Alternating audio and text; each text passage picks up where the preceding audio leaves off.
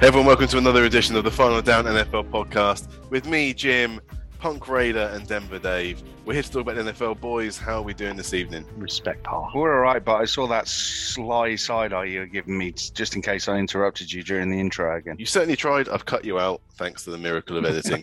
So no one has to know what I go through. through. The rest of the podcast. Absolutely. Can you do that for the rest of it? Just get rid of him. Just keep interrupting, yeah. Yeah.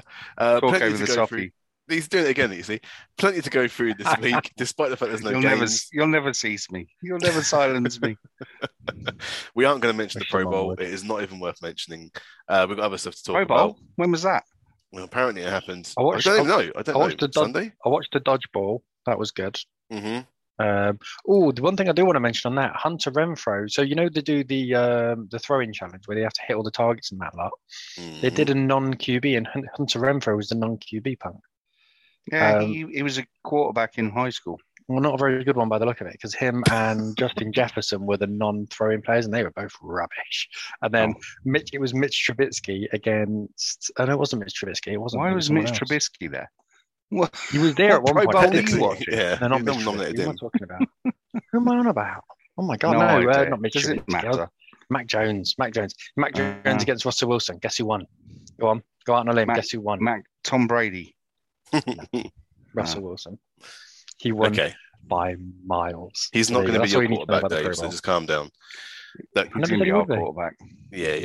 yeah. Right, so we've got some head coaching hires to go through, boys, since last week. So after being the first candidate interviewed back in December, the Jacksonville Jaguars have circled all the way back round to Doug Pederson as the guy to get a chance at righting the ship as the head coach. Pederson's had a year out of the game since being let go by the Philadelphia Eagles.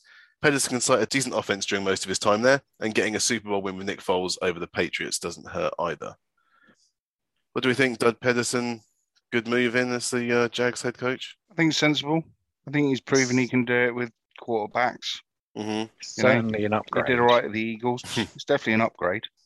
You know? The thing is, I wasn't a massive Doug Marrone fan, but I get why you'd stay with him, continuity, and the players liked him and he had the support. So I get that. I never understood the Urban Meyer appointment, but okay, it's worth a punt. And I think now they've got another head coach come in who has had plays on his side previously, although towards the end of the relationship with him and Carson Wentz, it was, by all accounts, somewhat strained. So it's not the way that I thought they'd go, but it seems sensible. He's been out of the game for a year. I'm sure he's probably had time to take stock of what he may or may not have done wrong with the Eagles, and I'm sure he'll be a better coach for it. So yeah, it's a good shout. It's a big upgrade. And all you can ask is year on year that you want an upgrade on your head coach, and they've done that. The issue, I think, with the Jags is still around Trent Baalke being the GM. That apparently put off a lot of candidates from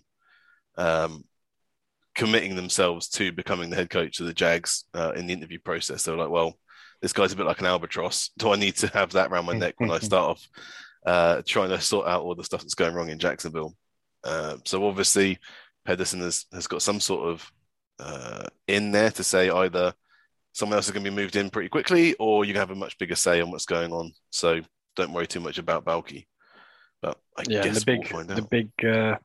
The big benefit really for the Jacksonville fans is it's not Bill O'Brien, because that was rumored for a long time. Oh, Jesus Christ. Can you imagine? Yeah, I'd rather not. Next one then. So the Dolphins have found a new head coach in the 49ers offensive coordinator, Yale graduate Mike McDaniel. The Dolphins have offered McDaniel a 4-year contract to take over the franchise. The Dolphins have hired 8 head coaches since the turn of the century, and only 1 had prior NFL head coaching experience. And of those 7 first-time head coaches, 5 had backgrounds on offense. McDaniel inherits a situation only one of his predecessors did, though, a winning team.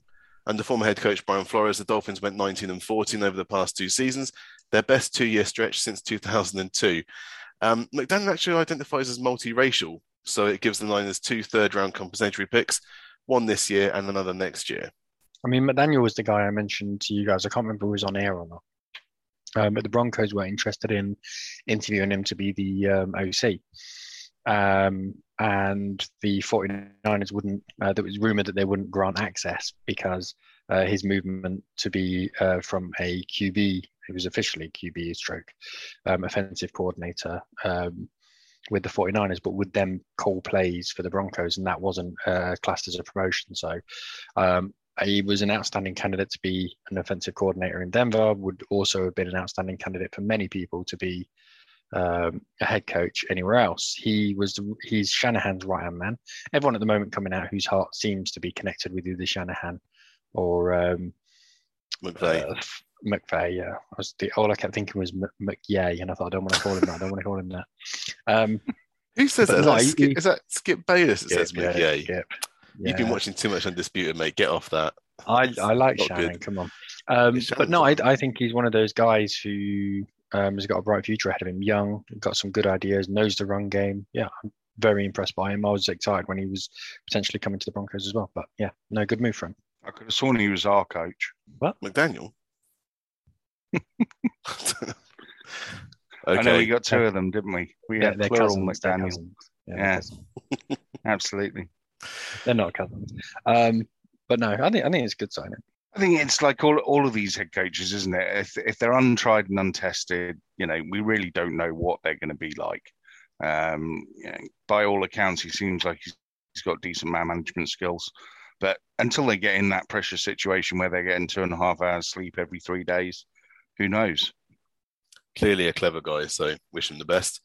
Then it looks like the Texans were listening to our podcast last week, boys, as they've hired Lovie Smith as their next head coach. The team announced on Monday Smith was the Texans' associate head coach and defensive coordinator this past season. Before we uncork the champagne, they remembered that this is the Texans just fired the black head coach in David Culley, despite winning 4 more games than they expected. And they were close to hiring a backup QB as their head coach as well. So good move in the end. Lovie Smith, I talked about him on last week's podcast.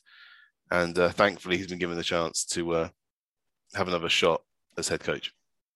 And he's got an excellent beard. It's a beautiful beard. He's sporting a delightful piece of facial hair. Yeah. Which I wish him the best for. I wish him the best of luck, because he's going to need it. I don't think it matters who will be the head coach going in there. There's going to be significant difficulties approaching him very soon. So I wish him immense luck. Mm-hmm. I mean, you're absolutely right. Going into the Texans is probably the hardest head coaching position around at the minute, because you've got the uncertainty at quarterback. You don't know what's happening with Derek Watson. I think that's coming to a head this month. I think it has to be something happens in February or early March around his court case. Well, his court case is February, but it's due to go in. His team certainly won't want a continuation because it's delaying his career. I think the hardest job in football will be Seattle if Russell Wilson goes, because they've got no cap space whatsoever and don't have a franchise quarterback. But right now, I think you're right. The Texans is the most difficult job. Maybe New Orleans you can make a case for. You won't want to be a new coach going into New Orleans. Take us on to Look at that point. segue. Well done. Thank you very much, Dave. Because you didn't even know I was going to do that. New Orleans Saints have informed their defensive coordinator, Dennis Allen, they're hiring him as the next head coach. Sources told ESPN's Adam Schefter on Monday. Allen, who's 49, will replace his longtime boss, Sean Payton, who stepped away 2 weeks ago. This will be Allen's second stint as a head coach. After he went 8-28 as coach of the Raiders from 2012 to 2014, he did head coach a Saints game this year when Sean Payton was out with COVID, beating the Bucs 9-0. So obviously we're going to talk to Punk now about the head coaching talents of Dennis Allen. Dennis Allen, Jesus, I can't even remember Dennis Allen. That's how much of an impression he made on me. Yeah, just one long trial, just wasn't it, for you? Yet another one in those young trialist coaches that we get, and it's kind of weird because he was really crap at. He just seemed really nervous and like he didn't actually want to make proper decisions and stuff. So it was almost like he was there as a figurehead, but wasn't actually leading the team. It felt like he never really got to grips with the fact that he was a head coach. I mean, he was young at the time. I don't quite know how old he was, but he must have been mid-30s. He's only 49 now. Yeah, exactly. I think he was probably late 30s when he was with us. Well, 2012 to 2014 he was with you, so 12 to 14. So yeah, 8 years ago. 8 years ago. 41. So yeah. Late 30s, early 40s. Early 40s, late 30s, early 40s. But, he never convinced as a head coach, put it that way. It may well be that he was just too young and, 8 years or whatever of being an OC and so on and so forth Defensive might coordinator. have helped him out. But that's what I said. You said OC. Yeah, he sounds like the Glenn Roeder of NFL coaches. Oh, wow. He very much is, and he even had the Glenn Roeder haircut. To be fair, Really? Him and Mark Allen are getting like a house on fire. Well, I think that's what it was. I think that's how he got the job. To be honest, Same barber. Al thought he was giving it to his son, and yeah. So it does seem like a bit of a continuation move. Obviously, he has been in New Orleans for a long time, and they said we don't want to rock the boat. We just want to kind of keep going because we've got such a good defense. We want to keep that going. They had like a top 10 defense for the past couple of years now. It's probably not so much we don't want to rock the boat as no one's going to take this job. Oh, that's well. So we've got to promote from within. Who's the Saints GM now? Because the previous fellow Still left, Mickey Loomis. Loomis. Oh, is it? I thought he'd left. No. Oh. I was beginning to think you don't leave the Saints, you just die until Sean Payton eventually went on. The amount of time they're all still there. Oh, I think this is the thing. I'm not convinced that Sean Payton's not going to come back. You know, the way it was all announced, it all made it seem like it was a bit of a break. And now that they've sort of given it to his right-hand man, it makes me think he's, remember when Putin resigned as president and he became prime minister and Medvedev became president for one term, then he went back again. This is what it is. Sean Payton is, the Vladimir Putin of the NFL. Slightly less evil. Wow. Only slightly less evil. Allegedly. I don't know, Bounty Gate was pretty... Allegedly. Thank you, my attorney says allegedly. Yeah. Otherwise you'll be on a trip to Salisbury. So there you go. There's only one position left. That's the Vikings. Technically, it's still an open position, but I think we know what's going to happen in that situation. We're going to move on. Those are the head coaching hires. We're going to do a bit of felony watch. Felony watch. New Orleans Saints running back Alvin Kamara was arrested on a battery charge on Sunday in Las Vegas after being accused of injuring someone at a nightclub on the eve of the Pro Bowl, according to the Las Vegas Metropolitan Police Department. Police say they were dispatched around 5:50 p.m. That seems very normal as a time. On Saturday to a hospital where a person had reported the battery at a nightclub. The police said detectives determined the victim was battered by Kamara. After playing and making 4 catches for 23 yards for the NFC in Sunday's Pro Bowl, Kamara was taken into custody without incident, according to police, and booked at the Clark County Detention Center on a charge of battery resulting in substantial bodily harm. Kamara remained in jail Sunday night, his bail set at $5,000, and a court hearing is scheduled for Monday afternoon, a jail official said. This was his 5th Pro Bowl in 5 seasons as a pro, so maybe getting a little bored of it. Had to do something to spice it up, I guess. Boys, we don't usually hear of a star player. So 5,000 seems like a very low bond. Well, it's Vegas. What happens there stays there. True. We're used to having kind of, 3rd string linebackers or, 4th string cornerbacks in felony watch, but never a 5-time All-Pro like Alvin Kamara. This is a rarefied air for us in felony watch. Not usually. I mean, I don't know too much around the situation as to what caused the altercation. No motive has been established yet. It says he punched a man 8 times and knocked him unconscious. Mm-hmm. So just the 8. Interesting.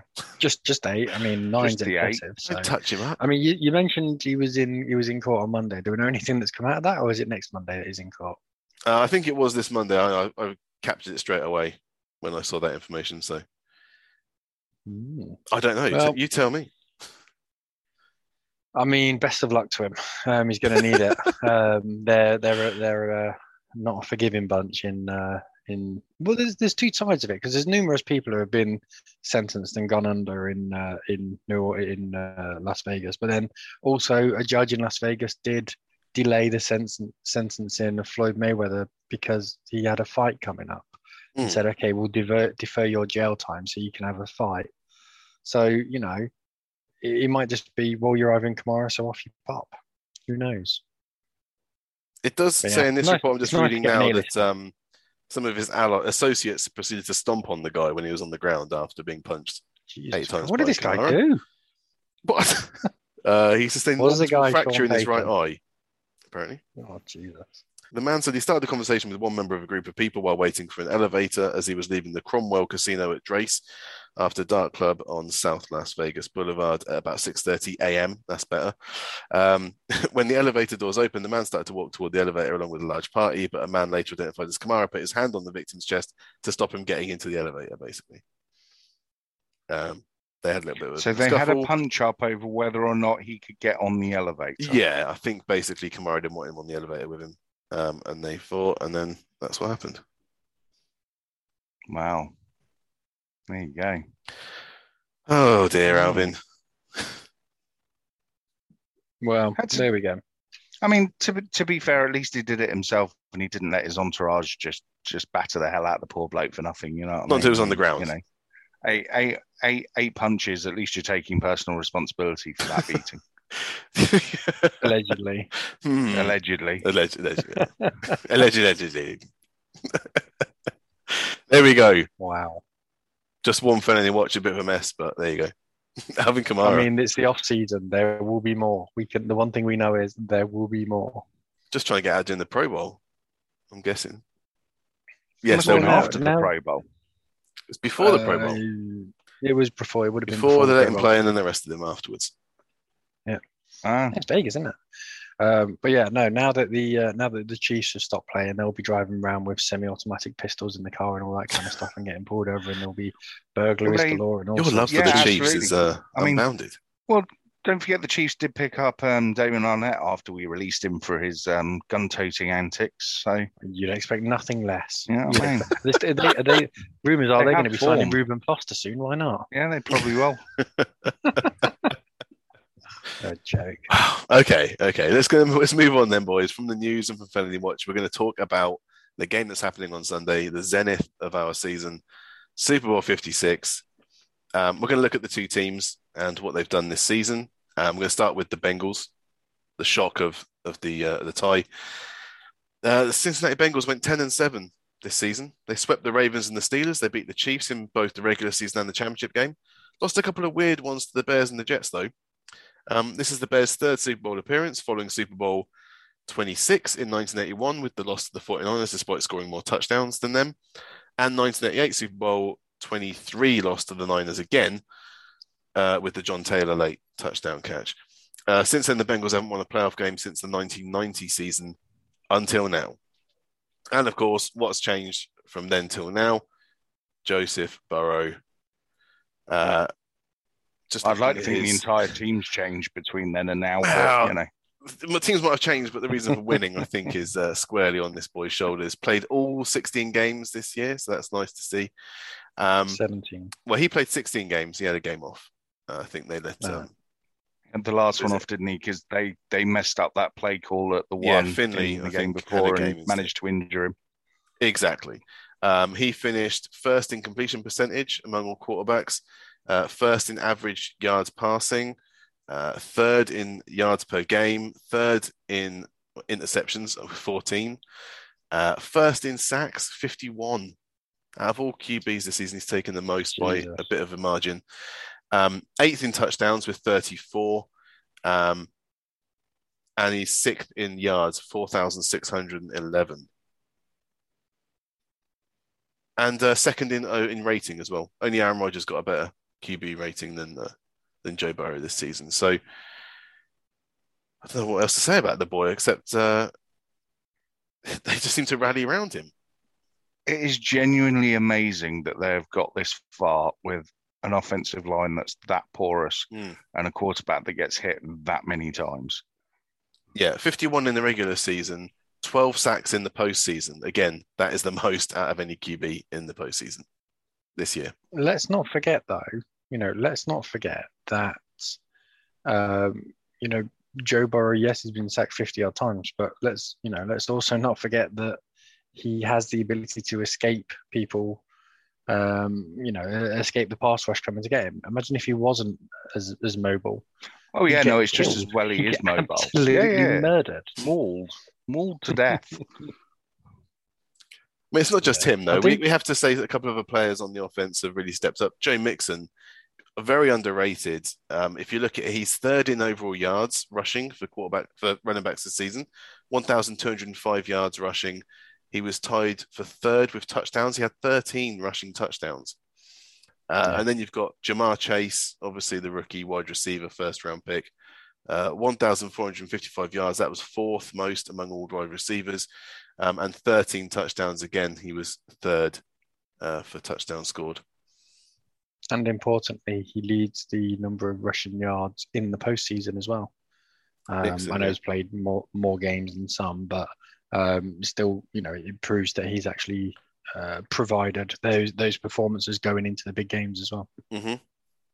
Absolutely. No, I think skill positions, the Bengals are pretty stacked. You go through that receiver room with Higgins, Boyd, and Chase. That's as good as anything anywhere in the league at the minute. Mm-hmm. Mixon, definitely up there as top 5 running back. The stats prove it as much as anything else.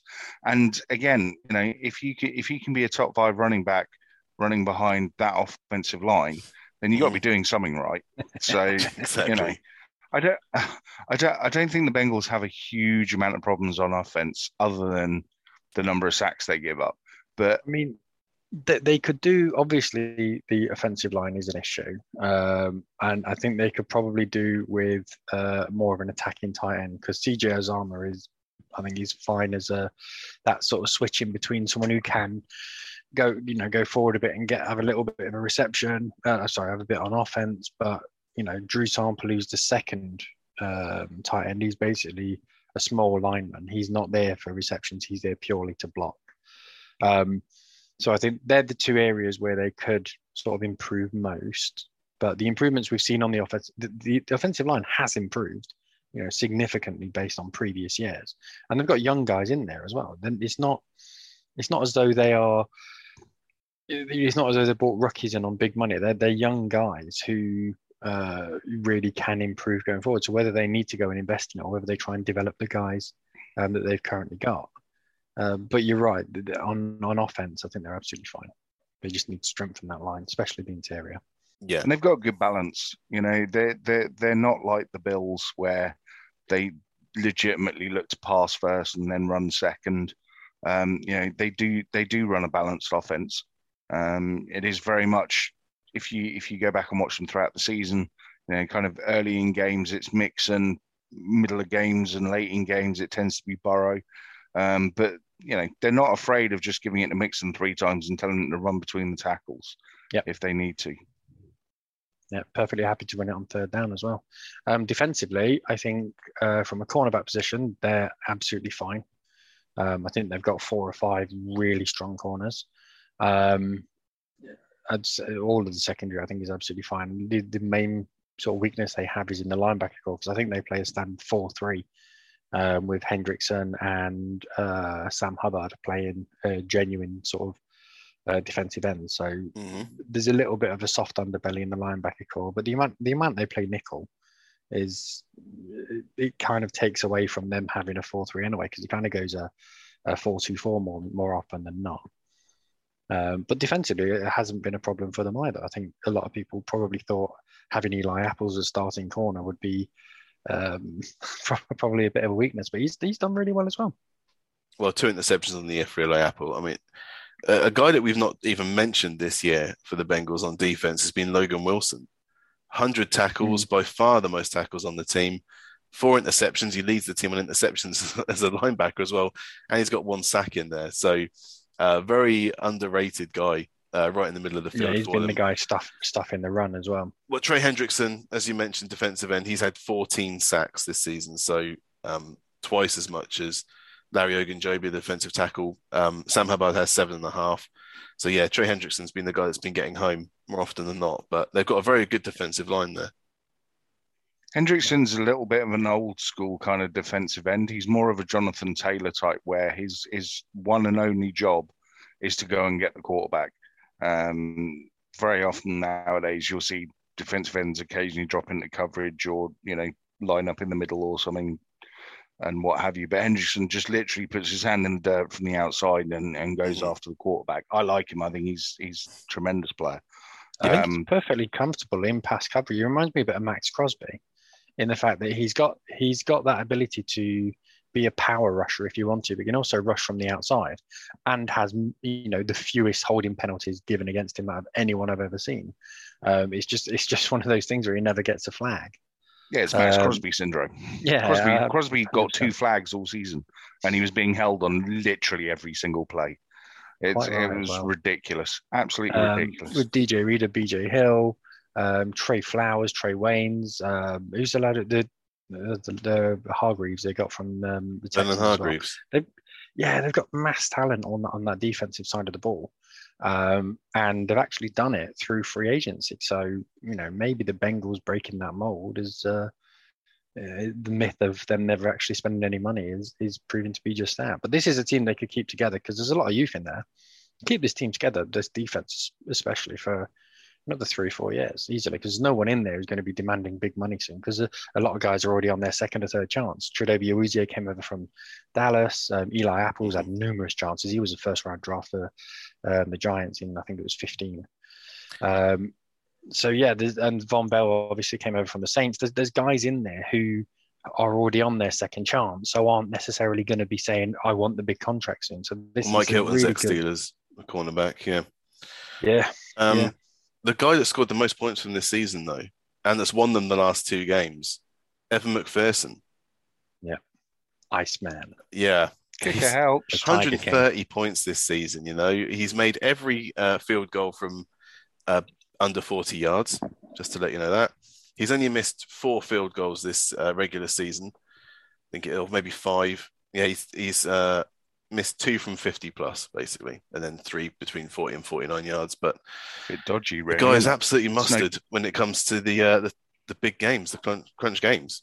So the story is Rams have got to get out. Yeah, when they were to a big lead.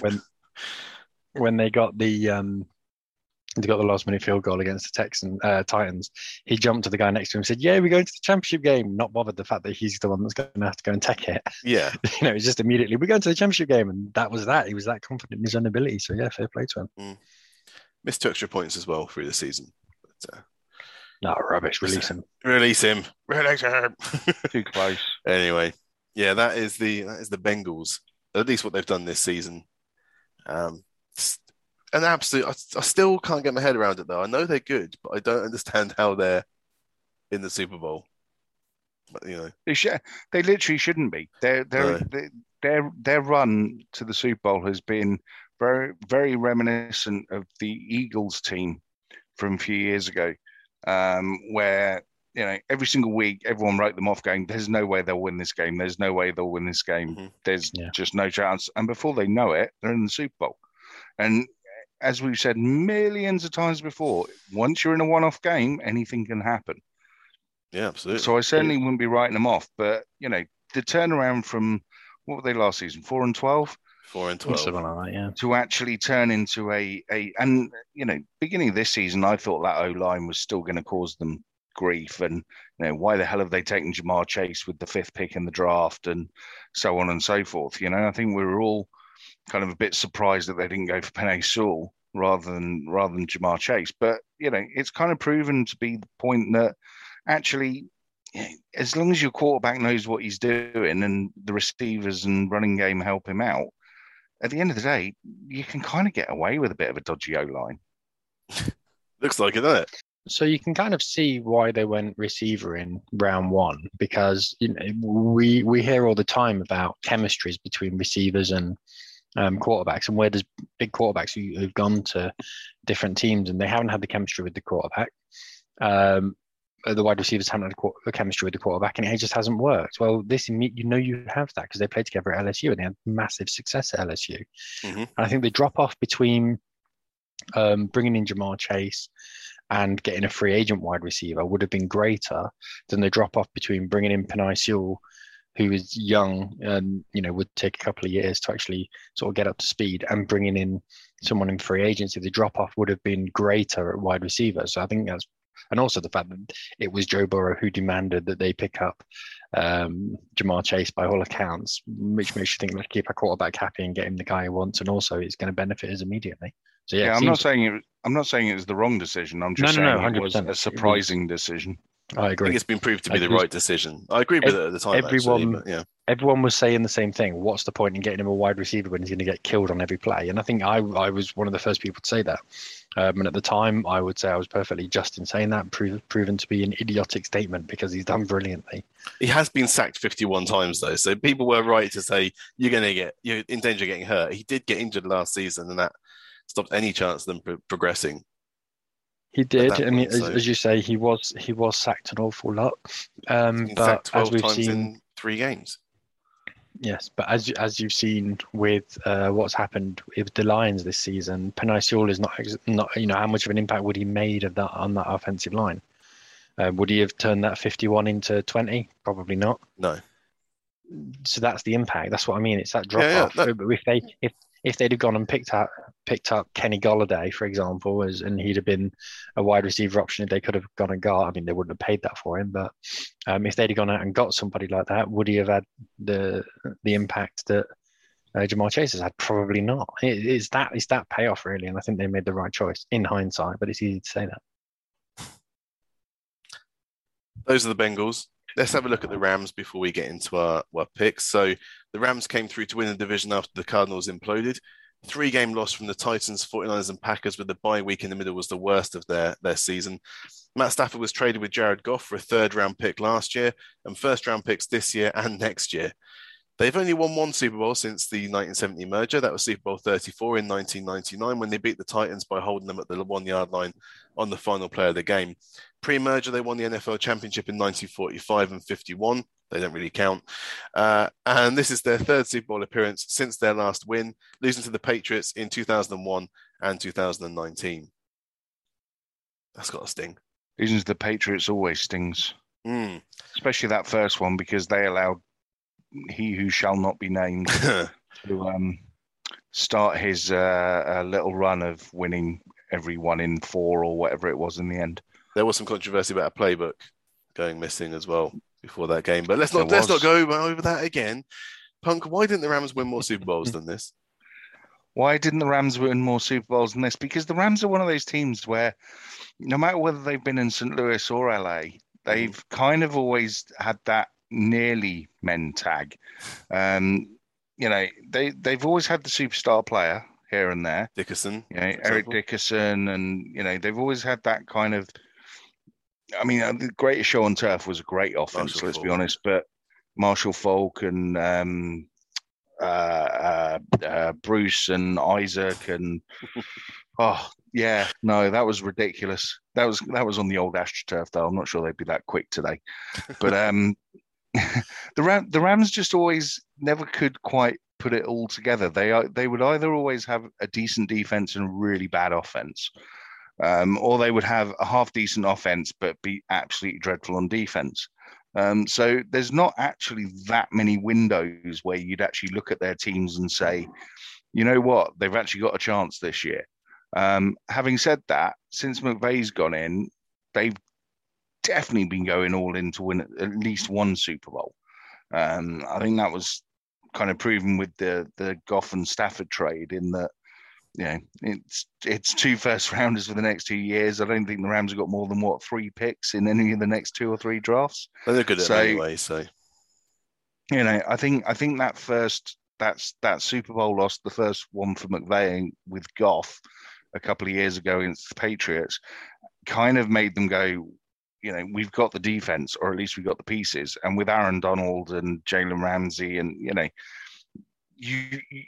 you really have got a championship caliber defense here. And this is a defense that on their day can easily have games up there with some of the best that have ever been. So, the 2000 Ravens, the 85 Bears, there are a lot of similarities in the way they play. I also think that as a whole, the organization has just decided that Aaron Donald deserves a ring. It's the one thing that he hasn't got in his trophy cabinet, bar an MVP. And how often does a defensive player win MVP? Malcolm Smith won it for the Seahawks, didn't he? A couple of years ago. He did, but I can't think of many others. It does happen occasionally. Pat Surtain in 2022. Are you sure about that? Okay. Pretty certain Pat Jim Turner needs to get to the Pro Bowl before he can think about MVP. I was a year early on my next season, lad. Let's talk about Matt Stafford quickly then, because obviously, this was the move across. Go on then. Can I go back to that point that you just mentioned about why haven't the Rams won more? I think if you look at from 2010 onwards to the last 12 years, their starting quarterbacks have been Sam Bradford, Austin Davis, who was signed by the Broncos and released from the practice squad, Nick Foles, Case Keenum, Jared Goff, and now Matt Stafford. If you want to know why, that's why. Sean Mannion was in there as well, I think. Sean Mannion was before that. I was more talking about the old Rams. Dave. Yeah, since 2010 the more to now, recent Rams. Yeah, before that, it was Mark 70s, 80s Mark Bulger and Kurt Warner. Kurt Warner towards the end of his career. I mean, he played 11 games in 2000, 16 games in 2001, but then from there he played 6 games in 2002, then nothing. He was injured a lot after that. Then after that, it was James Martin, Chris Chandler, Mark Bulger, and Ryan Fitzpatrick. I mean, these are not names that are synonymous with Super Bowl wins. They just haven't had a quality quarterback until now. The other massive problem that the Rams have is they've never had home field advantage. Even when they were playing in St. Louis, their stadium was not sold out. The problem the Rams had was when they were in LA the first time round, the Raiders were in LA as well, and everyone was a Raiders fan. So, then they moved to St. Louis, and of course, the few LA fans they had weren't there. And St. Louis is a baseball town. It's not really a football town. No, I agree. Do you know the last time they were probably properly at home? Was when they started out and they were the Cleveland Rams. That's probably the last time they were properly a home team. And that's not even a joke. That's legit not even a joke. Well, their 45 win was the Cleveland Rams. It does, we do bang on about home field advantage, but it does make a difference, especially over a massive period of time. I mean, even just look at last week in the championship game. You've got half the Rams' other halves all on Twitter trying to buy up tickets from fans that are trying to sell them, just because they didn't want 49ers fans in the stadium, and yet it was still pretty much 50-50, if not more. 49ers, yeah. Still better than being the Chargers, though. I mean, this is the thing. I mean, everyone says SoFi Stadium's so brilliant and all that kind of stuff. You've got 2 teams there who haven't got any fans. I'll tell you something though. If the Rams win this Super Bowl, it will be all Rams fans next year. Yes, that helps sell a few season tickets. Yeah, absolutely. Let's talk about Matt Stafford then, because obviously that was the big move that they really did. I mean, Von Miller was a good move as well mid-season, but before the season started, they laid their cards on the table and said, look, we can't deal with Goff anymore. We know what the biggest weakness is in our team. Let's ship him out. Let's get a guy that's been, I don't know, struggling against the quicksand in Detroit for a decade, basically. He's been on 3 rebuilds, I think, in Detroit. It's been an absolute nightmare for Matt Stafford since he was taken number 1 overall. Let's bring him over and let's see if we can actually get some success with him. And let's face it, he's had a really good season. He's finished tied second overall for touchdowns with 41. He's tied first with Trevor Lawrence for interceptions, though, with 17. That's not quite as good. His overall rating is 6th overall with 102.9. He's 3rd for total yards thrown, 4,886. 3rd in average throws of 8.1 yards a pass. He's 4th in yards per game, 289.9. 7th in completions, 8 in attempts.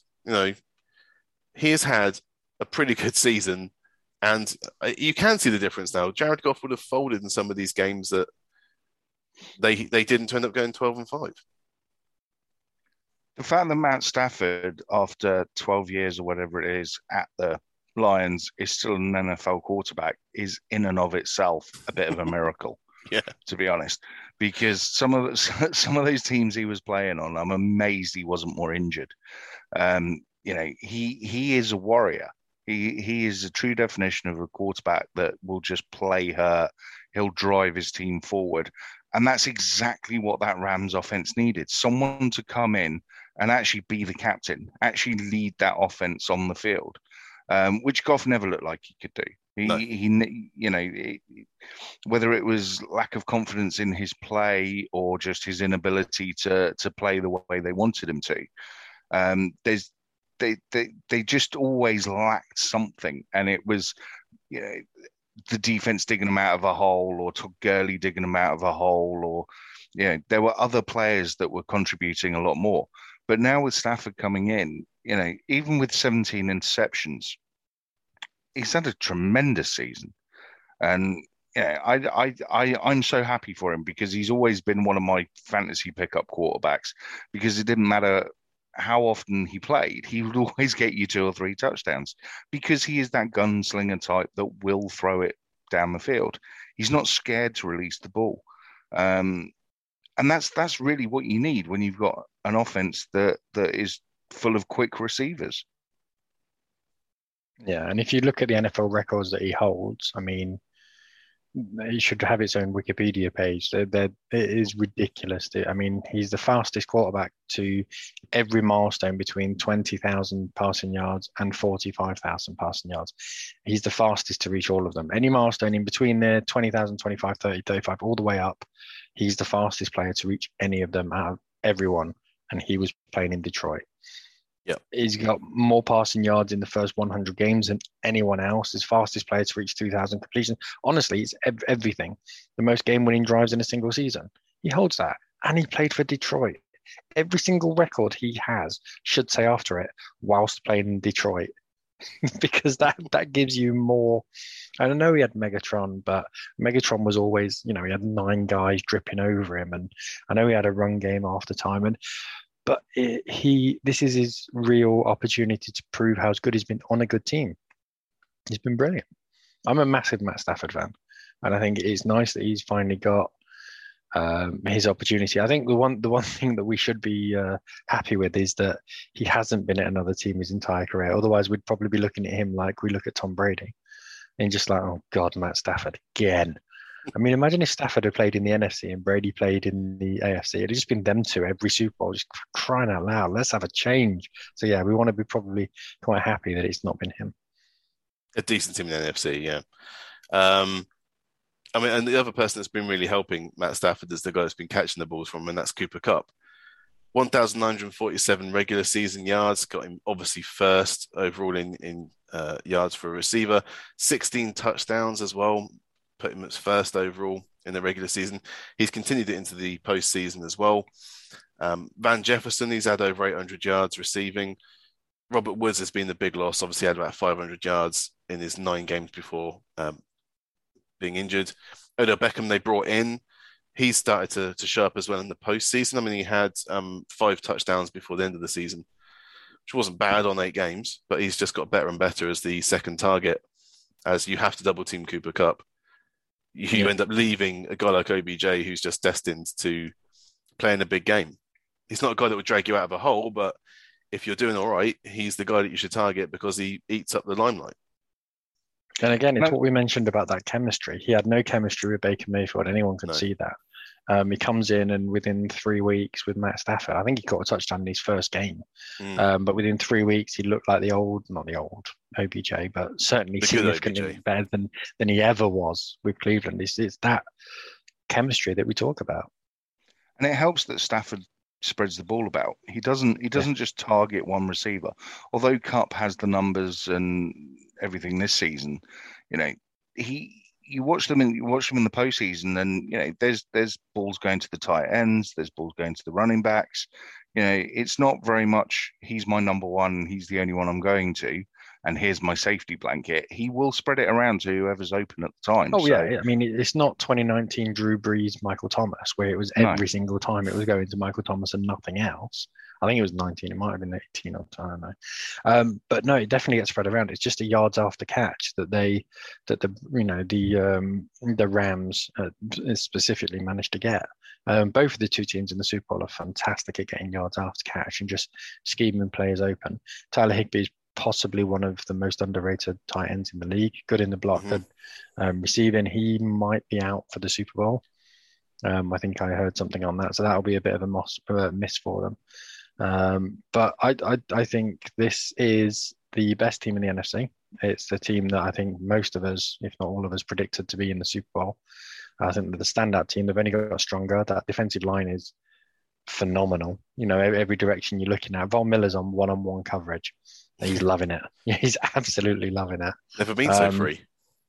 Oh, it is literally it is. I mean, remember that dance he was doing when Bradley Chubb was drafted, and he was dancing around his living room because he's going, "I'm going one-on-one coverage," and it never really happened for him. Now it has, and we're seeing seeing the rewards he's having. So Yeah, if we yeah, look at this Rams team is it's like a fantasy team. It really is. if we look at that defense, I mean, Von Miller's had 5 sacks in just 8 games. Yeah. So Aaron Donald had 12 and a half in his regular season. It's just regular season stats as well. Von Miller's obviously been putting in work in the postseason as well. Leonard Yeah. Floyd had 9.5 sacks in the regular season.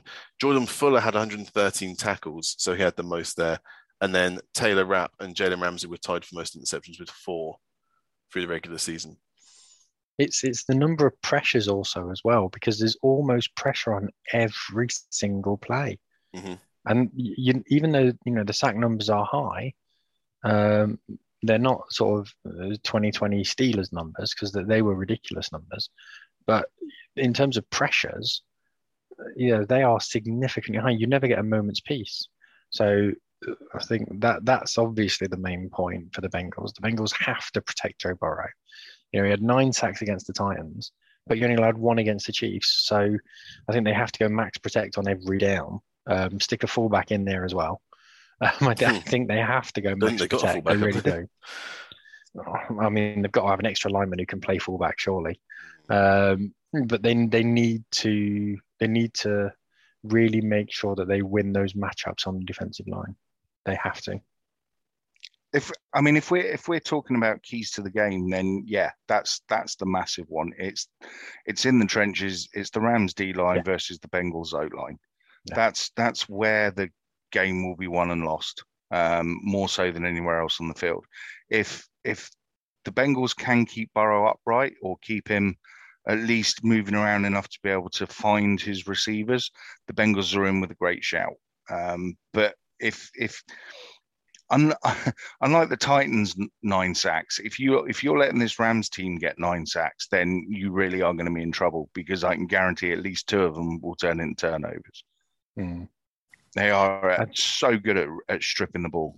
If we're talking matchups as well, one thing I'm sort of really interested in is what the Rams do at cornerback. So they've got, I'm forgetting the other fella's name. Is it Darnell? The other cornerback for the Rams, I forget what his name. I think it's Darnell. I might be wrong, but he was swapped. It was Robert Rochelle off the zoo. Robert Rochelle is the cornerback. Got not sure. David Long. Anyway, either or.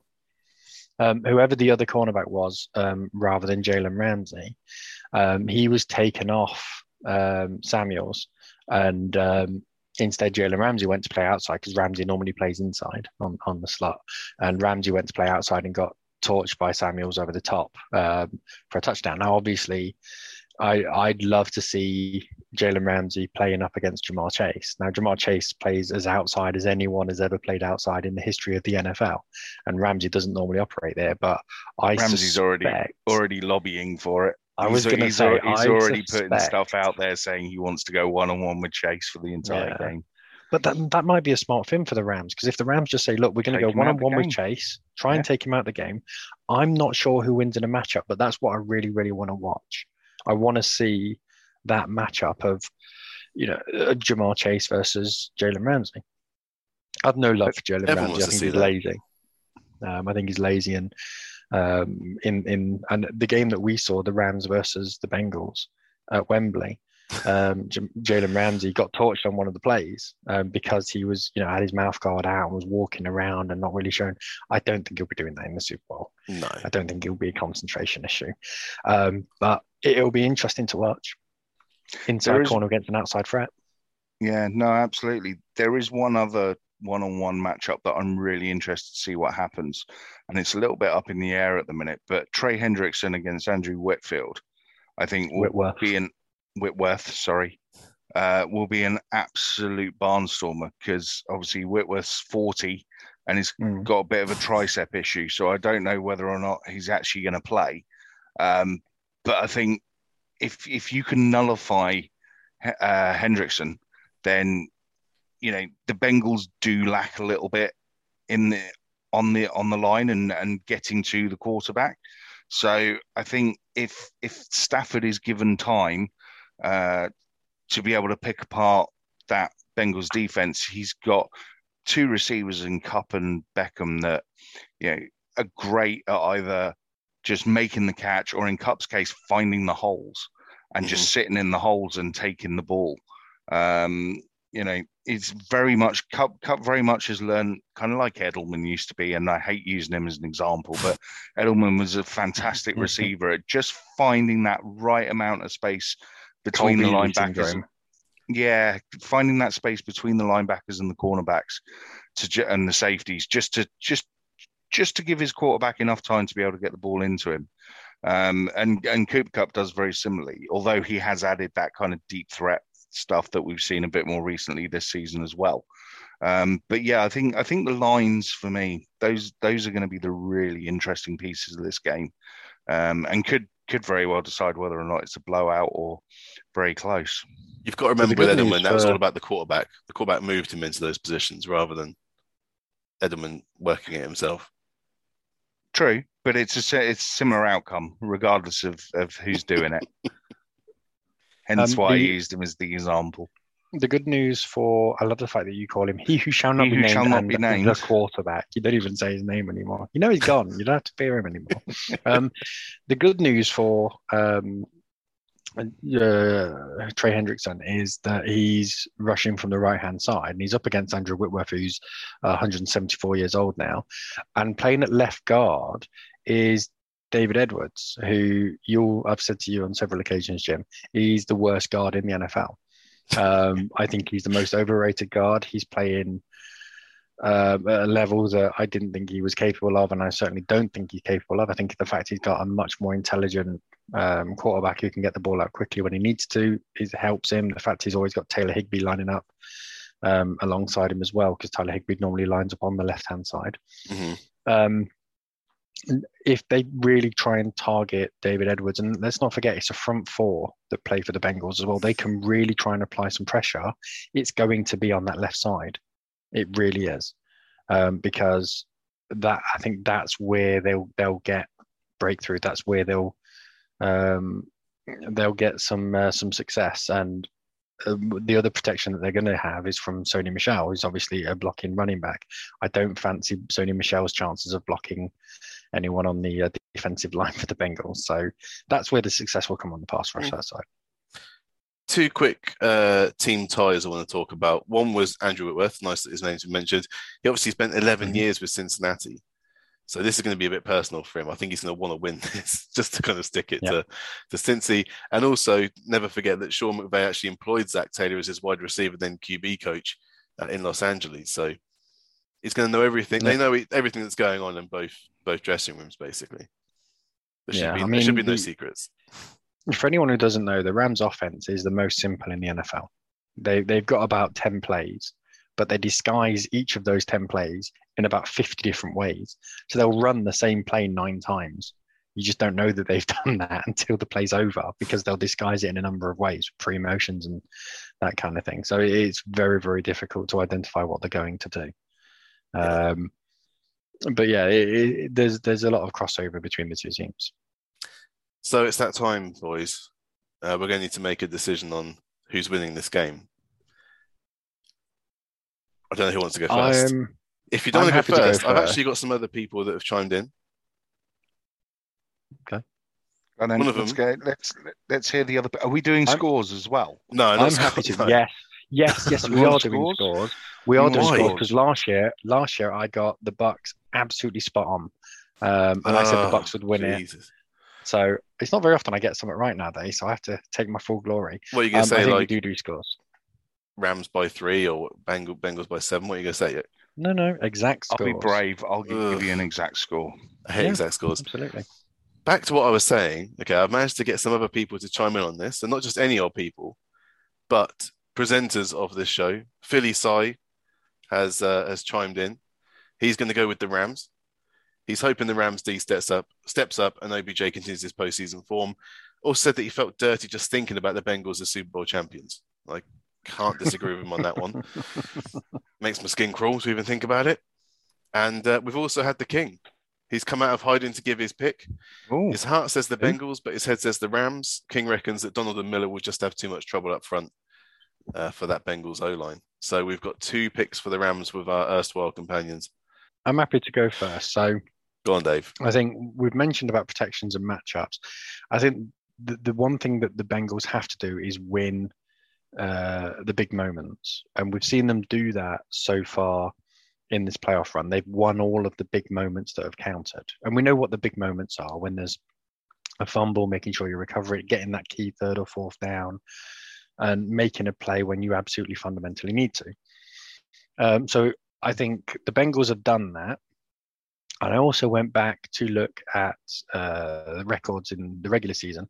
Both teams scored 460 points this season. Identical. Mm-hmm. In terms of points against, there's only 4 points in it.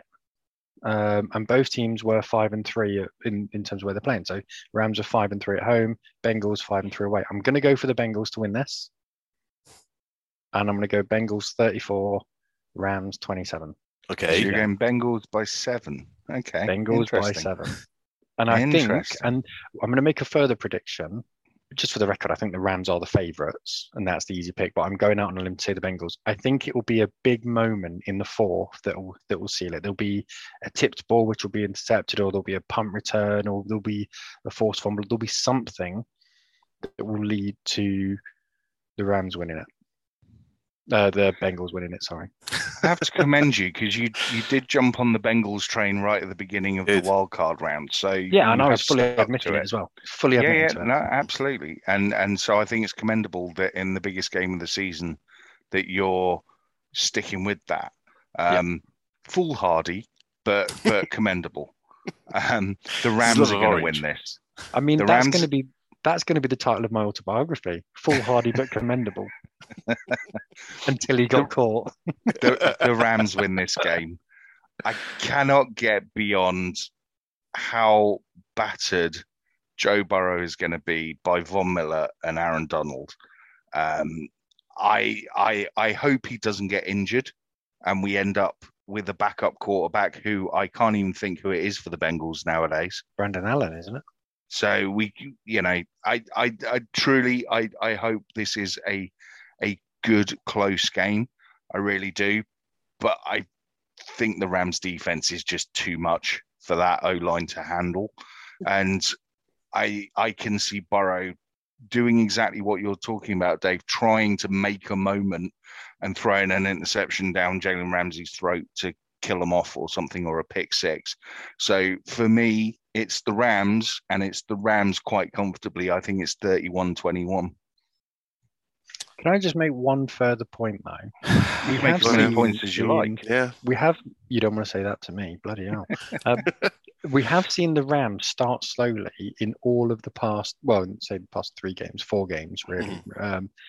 They started badly against the Cardinals, but ended up rallying pretty quickly because the Cardinals did everything they could to try and shoot themselves in the face.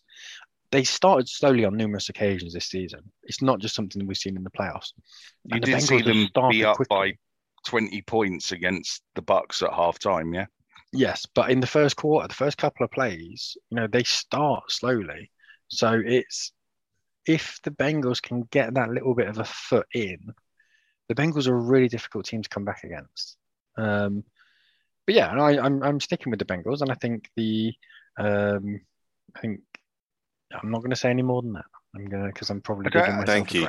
Right. You absolutely have every right to go with the Bengals, and I can see why you would go with the Bengals. And I on some level, I do agree with you that they have that team of destiny thing about them, that they do seem to hit every single play when they need it. But at some point that runs out, and for me, I just can't get beyond Donald and Miller.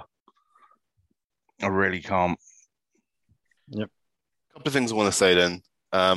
First of all, the Rams do have slow starts, but the Bengals, you missed their first half of the championship game, Dave, where they let in 21 points in the matter of just 3 drives to the Chiefs. So they're fully capable of also having a slow start to a game. Okay. The other thing is, what did we talk about last year going into the Super Bowl? We talked about a high-powered offense with a superstar QB, dodgy O-line, up against a very complete unit, and what we thought was going to happen. Well, some of us bet on the gunslinger, and what happens? It was an absolute bloody blowout for the fully rounded team. I am hoping it's going to be a repeat of that, really. So, as much as I do admire Joe Burrow, you can't help but admire the guy. He is a superstar QB. Ja'Marr Chase is money. Joe Mixon, although a questionable human being, is obviously a class player on the field. I don't like the Bengals. I don't like their fans. I don't like their owner. They don't like their owner. Their kit's dodgy, I'll give you that. The kit is dodgy. Well dodgy, I'll give you that. You're not letting your divisional bias get in the way of your correct pick. Their fans are very eaglish. You know, if it's a way to kind of, I know you guys don't understand because you haven't even had to deal with Bengals fans, but they're very eaglish in the way they kind of are just horrible to other people. Like they throw stuff at injured players. They cheer when people are hurt. You know, there's not nice people in general. So don't feel any kind of sympathy towards this set of fan base. It's like the Browns. You know, the Browns are kind of comically bad for decades.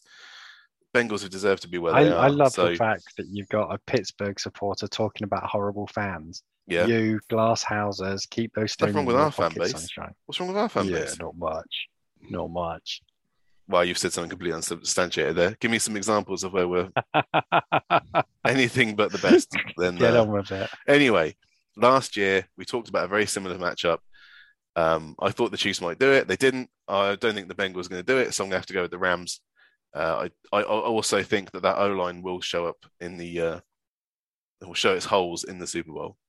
Yeah, I'm hoping for a comfortable win for the Rams. Probably won't be very comfortable. I'm sure the Bengals will rally. There'll be some missed assignments. There'll be a touchdown or two for the wide receivers for the Bengals. I'll go Rams 24, Bengals 20. That's not very comfortable. I didn't say it was going to. I wanted it to be comfortable. I don't think it's going to be comfortable. Look, I mean, you know, when's the last time we had a blowout Super Bowl? Broncos Seattle. Yeah, Broncos Seattle, wasn't it? Yeah. You know, there is a danger with this matchup that could happen. No, I think the Rams have got a chance. This defense just completely takes over, and you know the Bengals can't even get out their own way, and it just turns nasty. But I hope not. I hope it's a good game.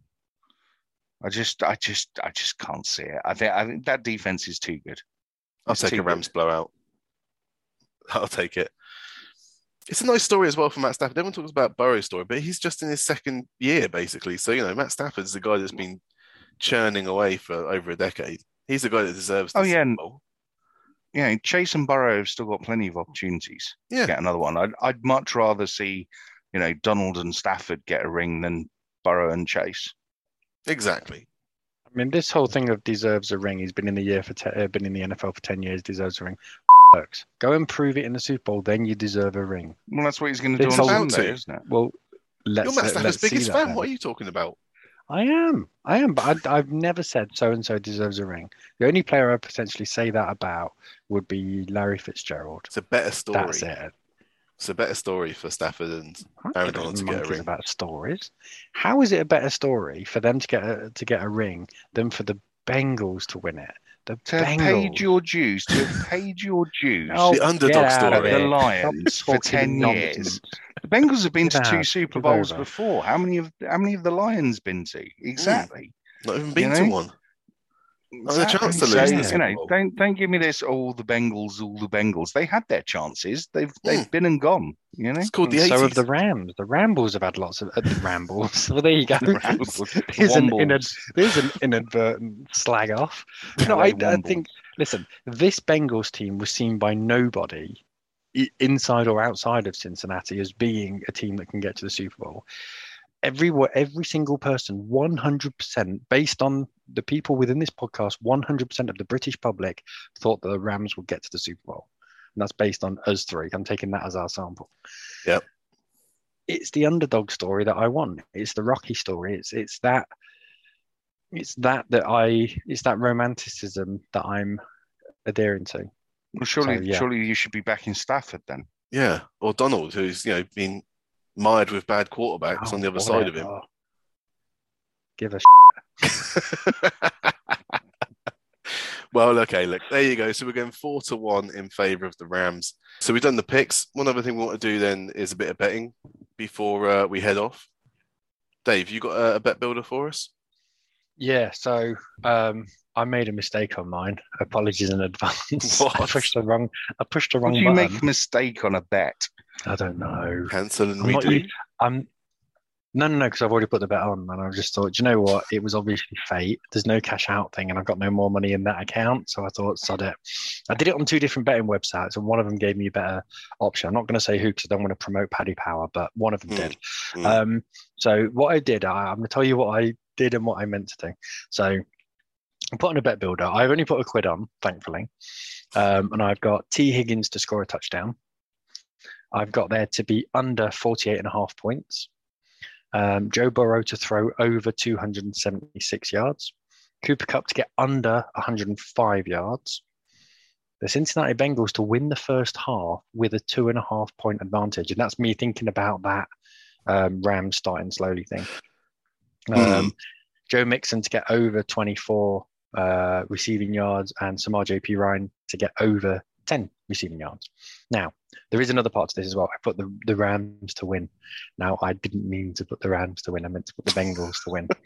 And I also meant to have Samar J.P. Ryan under 10 receiving yards, but up and did it the other way. So instead, my odds are 355 to 1. I thank you. Was all that got to come in? All that's got to come in.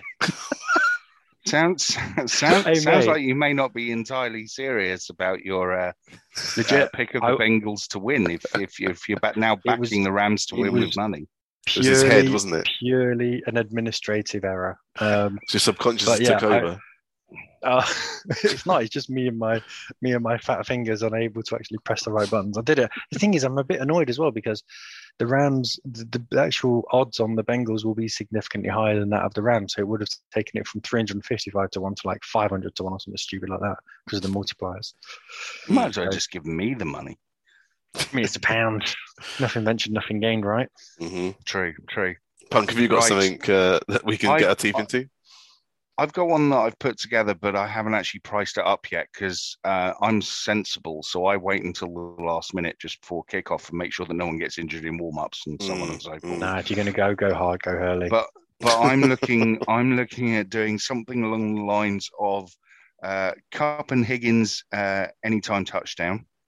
Donald to have 1+ sacks, Chase over 70 yards receiving, Burrow to have 1 or more interceptions, and Gay to have over 5.5 points. Now, going off previous bet builders that I've done during the playoffs, I reckon that'll come in around 18 to 20 to 1. So much more likely and more likely to win you some quids back than Dave's 500 to 1, possibly in a month of Sundays. 355. You're being ridiculous now. You'll do when I win and I'm driving a gold Lamborghini next week. Absolutely. You're 355 I'll buy you that Matchbox toy. So what's your odds at the moment? Do you know? Has it not been priced up? It's not been priced up because I like I said, I haven't done it on the actual site, but it will be talking to his accountant right now. I'm pretty certain that Chase, they'll put Chase in at about 70 or 75 plus yards. When you do price it up, can you tweet it? I will whack it on Twitter. Yeah. I will put it on Twitter. So I'll put mine on Twitter as well. At @punk_radio, because I have no doubt I will end up doing a few different bets over the weekend. So this is the thing: the closer you get to the Super Bowl, you tend to get sort of more traditional multipliers. The one thing I will say as well as a bet, as a thing to look out for, there's going to be all sorts of offers. Paddy Power will have one, for example, because I use them a lot on free bets. They'll have a free £5 bet on a bet builder and stuff like that. So keep an eye out on whoever your betting provider is, because there absolutely will be a promotion. And remember, if the fun stops, stop. Yes. Jim, talking of stopping fun, Jim, your turn. Oh, very funny. I haven't done any bet builder. Jim's sick of losing money this season. Yeah, exactly. So. Yeah, I only won a couple of times this season, so I'm not gonna.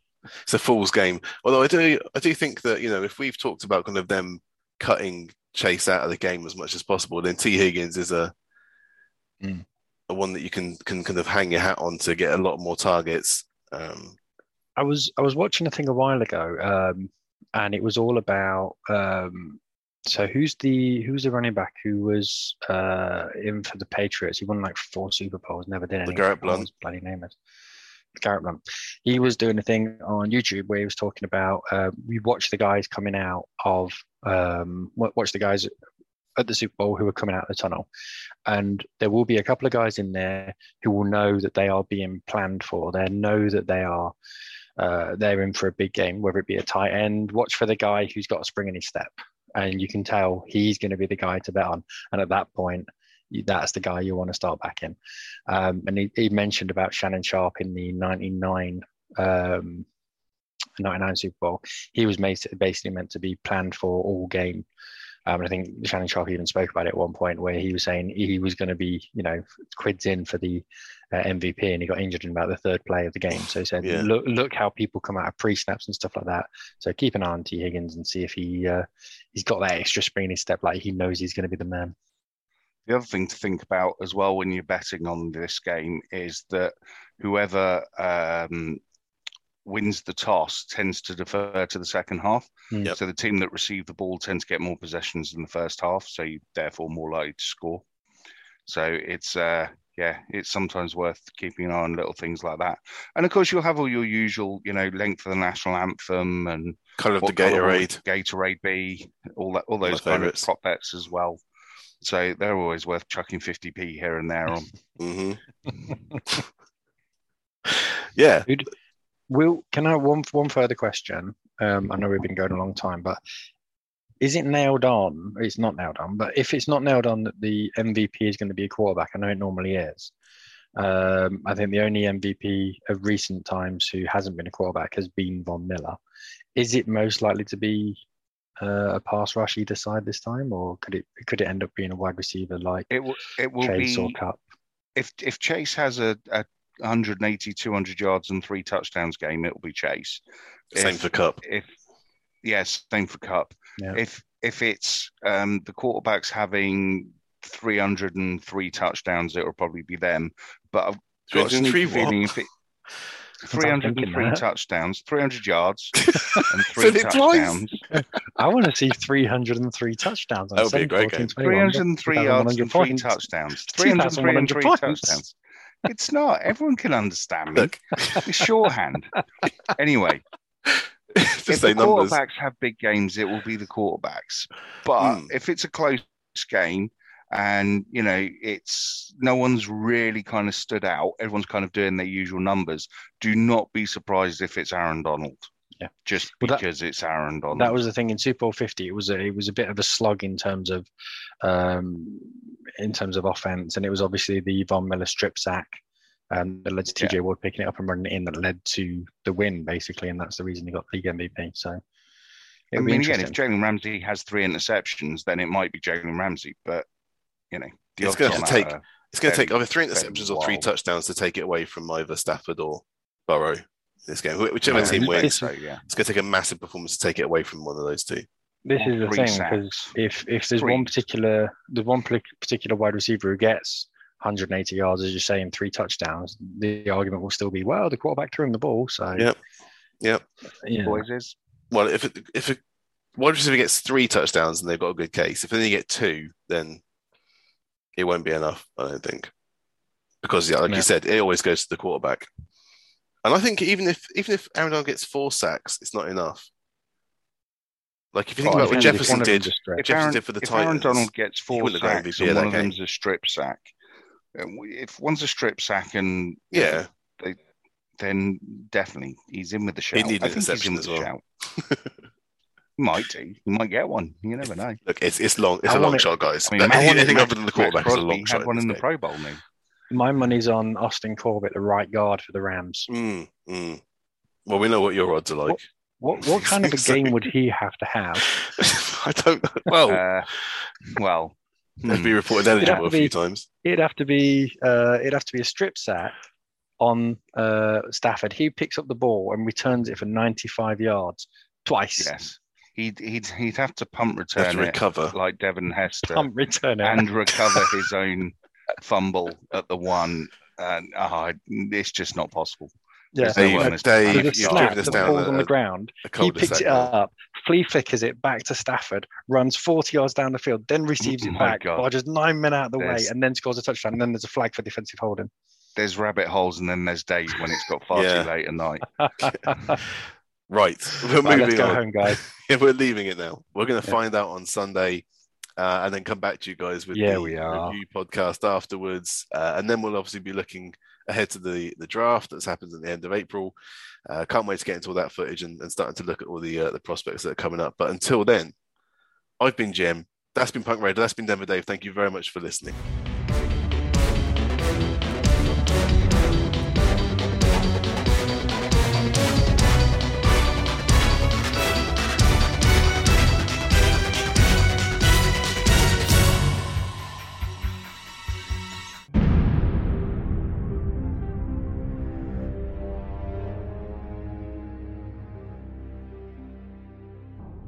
Just for the record, Mm. I don't think the Bengals are going to win it. Ay, ay, ay. This is an.